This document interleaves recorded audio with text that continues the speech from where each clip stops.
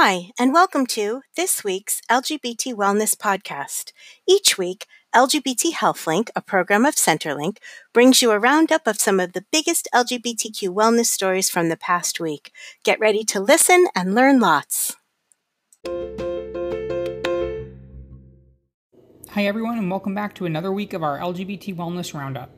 Don't forget that if you want to check out any of these stories for yourself, all you have to do is go to blog.lgbthealthlink.org, where we have a written version of the roundup that has links to everything we're about to discuss. Let's go to our first piece of the week. Pride Study launches annual questionnaire.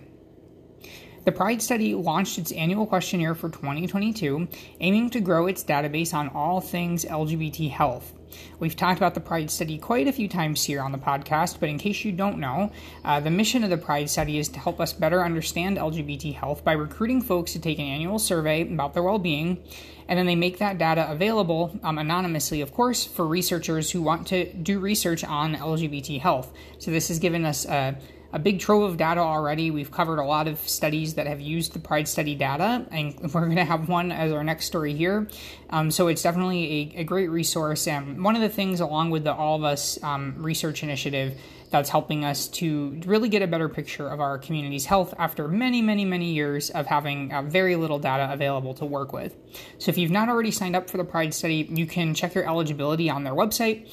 And if you are already a member, a participant in the program, then now is the time to go check that 2022 survey off your bucket list. So head over there today and get that done. And by doing so, you're helping us to grow what we know about our community's health. So next up, we're going to look at an example from the Pride Study on COVID and mental health. So researchers using that data published in JMIR Public Health and Surveillance, a new study that found that between March and August of 2020, greater exposure to COVID-19 news was associated with more symptoms of anxiety and greater odds of PTSD among LGBT adults. The study highlights the toll that the pandemic has taken on the mental health of LGBT populations, which could inform how we think about future public health emergencies. I think it's interesting because, we want people to watch the news and learn what's going on and learn how to take care of themselves and how to reduce their risk.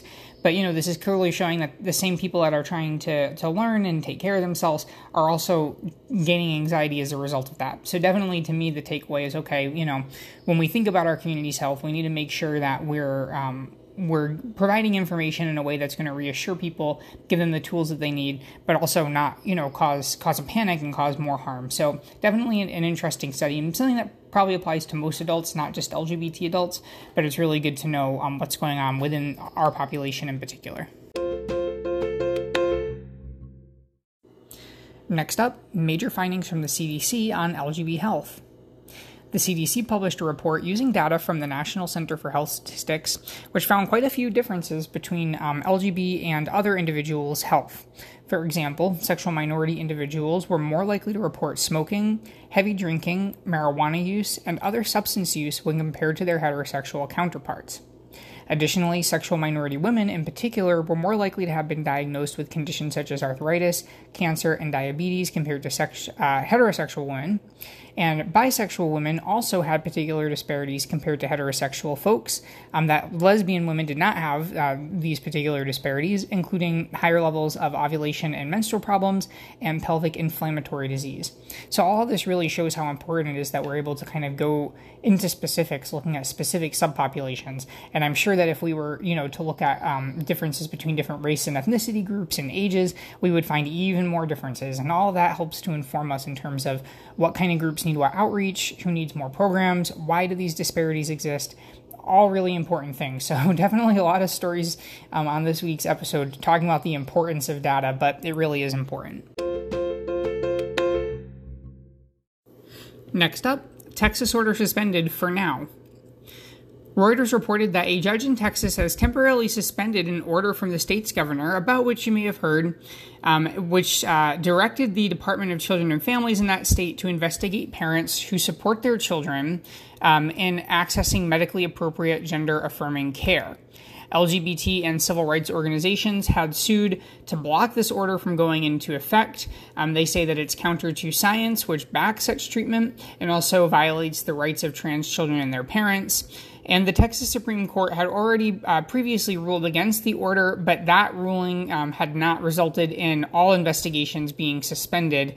It was only applying to the particular case that was in front of the court. So this kind of moves that one step forward. But again, it may take a while to see how this actually shakes out and to see if the order is totally overturned or if it's eventually allowed to go into effect. And now our next story, Australian campaign targets smoking. Gay Nation reported on a new anti-smoking campaign in Australia, which is aimed at the LGBT community. Like most LGBT communities around the world, including ours here in the US, the Australian LGBT population faces tobacco use disparities when compared to their non-LGBT peers. The project is the result of a collaboration that included LGBT people in focus groups speaking to their community and an organization trusted among LGBT individuals helping to design this campaign.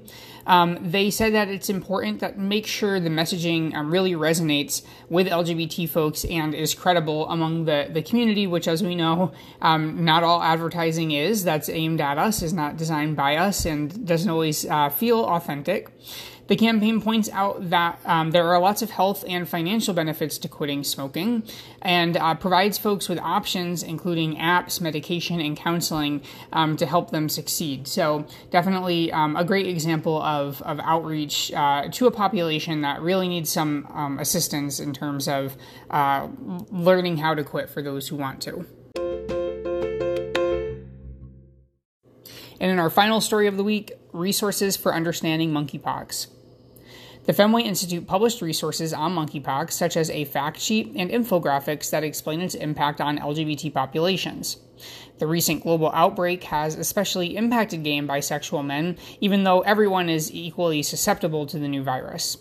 There's also a webinar there that's aimed at healthcare providers and members of the LGBT community, so if you're wanting to learn more about this new outbreak and understand it a little bit better, that may be a good way to get started.